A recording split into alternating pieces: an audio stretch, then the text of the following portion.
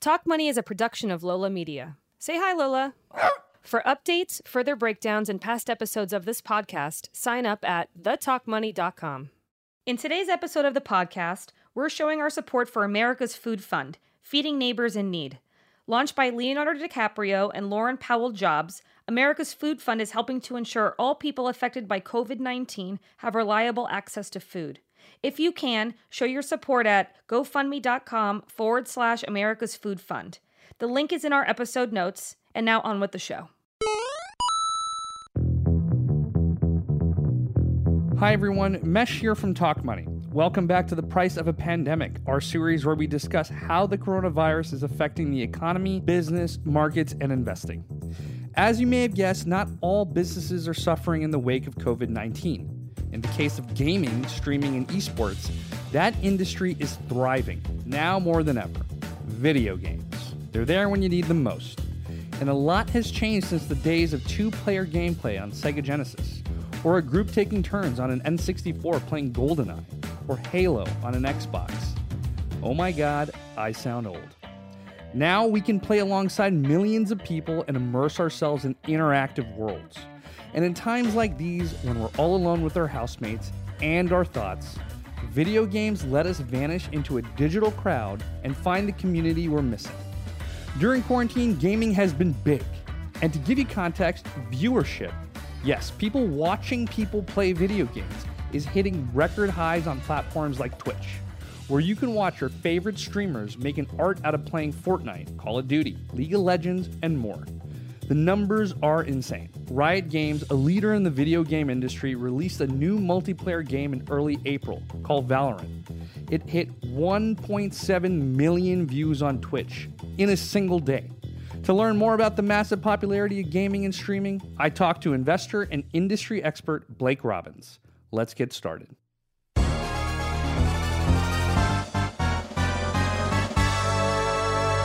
My name is Blake Robbins, and I'm a partner at Ludlow Ventures here in Detroit.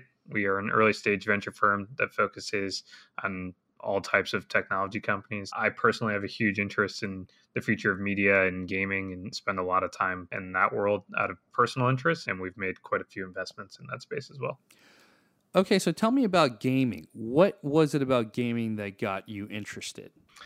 Yeah, gaming for me has sort of always been an outlet that I've leaned on when I have long days. Even when I was in high school or middle school or whatever it might have been, it was just always a place where I would go and play games and hang with my friends or even meet new friends. I remember in high school, I used to hang with like these 4 kids that I had no idea if they were actually real people, but I became good friends with them and played Call of Duty with them almost every day. And that has just always stuck with me. And so as I started to get older and spend more time as an investor, it became more clear to me that gaming was only growing and people were starting to take it more seriously. I think when I was a kid, gaming was more associated with nerdiness or nerds or something like that. And I think now it's become more pop culture and become maybe even cool to some people. And when you say hanging out on with your friends, you mean like it was Xbox Live you guys would meet on there? Yeah, for sure. I would hop on Halo or Call of Duty and we would talk and play normal public matches or maybe more competitive matches, whatever it might have been. But we were always just talking for like 4 hours straight. I remember my parents would be like, "Who are you talking to on the internet?" And for me, like it just felt normal. How would you explain the gaming industry now and, you know, how it relates to esports and streaming? So gaming has evolved. I guess Xbox Live is probably the real sort of inflection point. Let's say gaming when you were playing on a PlayStation 1 was probably playing like single player, whatever the game might be, like Crash Bandicoot or whatever it is. Those single player games were a really popular genre. There was still Doom and Quake and things like that, but they weren't nearly as popular as Mario or anything like that. And so what's happened was when Xbox Live came out, we started to see a real boom in multiplayer games, which has opened up a whole new world of gaming, which enables you to play with basically not just your friends locally, but you can actually play with people across the world. So that's when there was a real sort of uptick in gaming, and that's Halo and Call of Duty and StarCraft and Counter-Strike were sort of that 1.0. you fast forward to today where streaming is really popular. You think about when you might have used to watch your friends play video games and you thought they were good, you now have a real representation of how good they actually are. I, as an example, used to think I was really good at Call of Duty. And then when I went online and played, it became very clear I was not as good as I thought. Well, just to dive into esports specifically, can you describe to us the emergence of esports and when it started being taken seriously as an industry? Yeah, for sure. When games like League of Legends came out, I think that's probably about 10 years ago, they had a real opportunity to foster the esports ecosystem and actually invested in it as a game developer and said, hey, we're actually going to build a real league and we're going to try and build an NFL around this. And so League of Legends is played professionally in a bunch of different regions, from European League, a North American League, Turkey League. I mean, there's so many different leagues. And welcome back to the 2019 League of Legends World Championships. Coming into this game, we anticipated... So there's a league with teams, and the teams have owners, and they're paid salaries, and there's prize monies if they win. Can you give an analogy to physical sports and how esports is potentially in the same realm? Yeah, I would say each game is different. I would say League of Legends, just for the context of this conversation, is probably pretty close to an NBA or something like that, where there is real owners, very famous. Actually, a lot of them are NBA owners and investors that invested in these teams as well. And then you have players that are getting paid very well. Some of them are getting millions. And then there is prize earnings, but a lot of them actually have sponsorship deals. They're able to stream on Twitch and make YouTube videos and monetize through that as well. But yeah, it's very real. These players are actual celebrities. And if you're not familiar with these players, then your kids probably are, because they watch them on Twitch or YouTube. You have Ninja, who's one of the biggest streamers in the world. He was signed to a team and being paid a salary for that team. He's since left that team and now is an individual streamer and basically playing under his own banner. 3, 2, 1. Twitch superstar and YouTuber and personal friend. He knows I'm a fan. It's Ninja. My son is gonna love this. So, Blake, given everything that's happening with the pandemic, people are staying indoors. But in terms of the gaming industry, Verizon posted that video game usage has gone up 75% since folks have been at home. What do you make of what's going on right now and what's happening for the industry? Is it something where more and more people are going to be turning to video games given social isolation?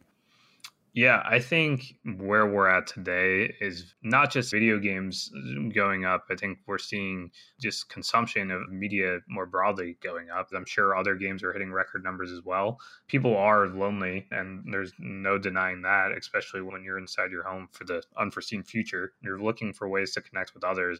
We're actually seeing a lot of celebrities or athletes go on to Twitch because they're like, okay, well, I still want to engage with my audience or my fans. In tough times, people typically rally around sports. And when sports are completely cut off, they turn to something else. And we've seen with NASCAR and Formula One, what they've been doing with their tournaments and races is really interesting. Can you tell us about that in more detail? How exactly have industries like them pivoted to get to their audience in a digital way? Yeah, so I believe NASCAR, I forget what game they're actually playing, but they're having their race car drivers actually play the games at home and broadcasting that. Formula One did something very similar as well, of let's actually just play the racing games and we'll broadcast that on Twitch or YouTube. All of the drivers competing in this one, of course, with the lack of real life racing, I know they've certainly been itching to get real world racing, but everybody over here at iRacing, Johnny's been keeping I remember reading yesterday just on Reddit, there was one commenter and it was just like, we're going to remember this for the rest of our lives, that this sport stepped up and tried to deliver us entertainment in a time that we desperately needed that. And I think that is very true. I think as a country or just as a world right now, we need something to rally behind and just give us something to at least try and escape for a little bit from the horrible reality we're living in.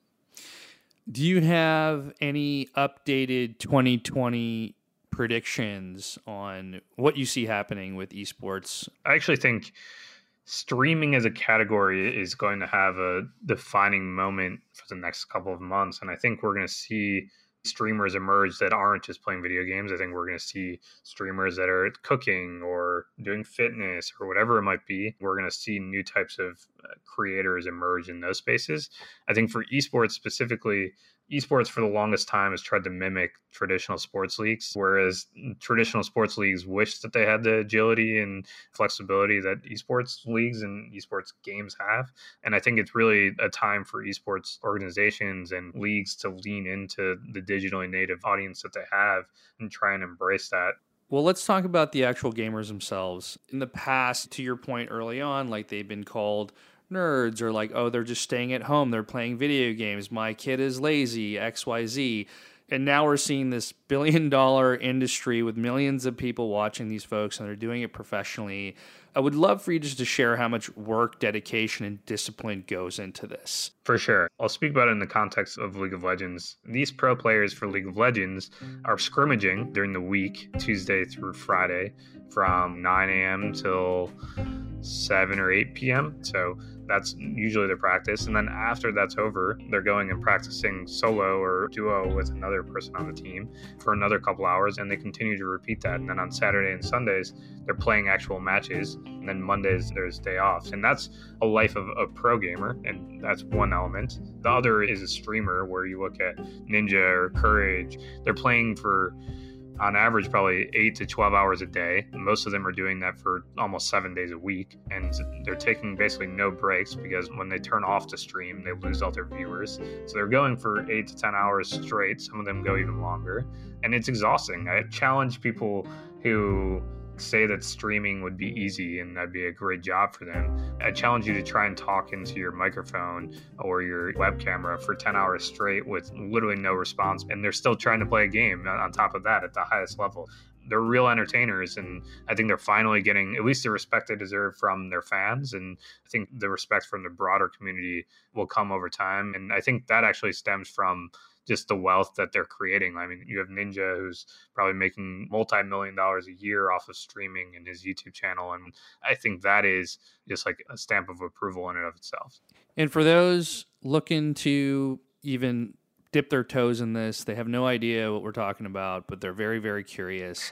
Who do you think that they should be watching? Well, the big streamers, like I love watching Dr. Disrespect, and then there's Summit1G, Ninja, Courage, and maybe a couple others that float in there. But if you just go to Twitch and click browse and click on any of the games there, you'll quickly find the biggest streamers streaming at any given time.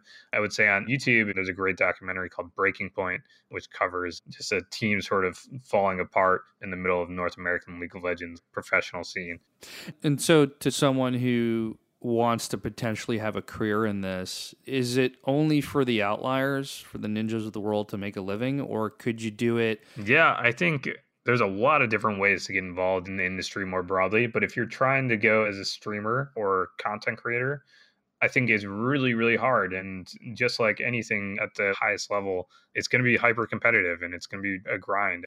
And this is sort of the blessing and curse of gaming. There's essentially an illusion that if I played as much as Ninja, then maybe I would be at the same level as them.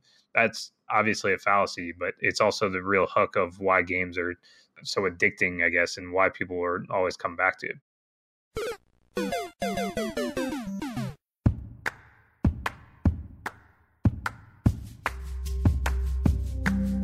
I myself am not the best gamer. A few years ago, I checked out YouTube to find streams of games I wanted to play. Instead, I ended up watching someone else play them better than I ever could. They're entertaining. I got the same fix I would have gotten from playing them myself. Mastering an absorbing game is deeply gratifying, but if you can't spend 12 hours a day practicing, watching streamers is the next best thing. So I started taking Blake's advice and going down those Twitch rabbit holes. And this means creators all over the world of all different ages, races, gender, you name it, can hone their talents and have the potential to make a living from gaming. Whether it's streaming for an audience or actual competitive gameplay in esports, your parents were wrong. You can play video games for a living. I want to thank my guest, Blake Robbins, for teaching me so much on this subject. If you want to hear more of his thoughts on the future of gaming and content, check out his newsletter, blake.substack.com. Link in the show notes. This episode was edited and produced by Olivia Briley and engineered by Maya Terrell. Our music is by Blue Dot Sessions. Sign up at thetalkmoney.com for further deep dives and to hear other episodes. We appreciate you sharing this with your friends and, of course, subscribing to us on Apple, Spotify, or wherever you choose to listen. Until next time.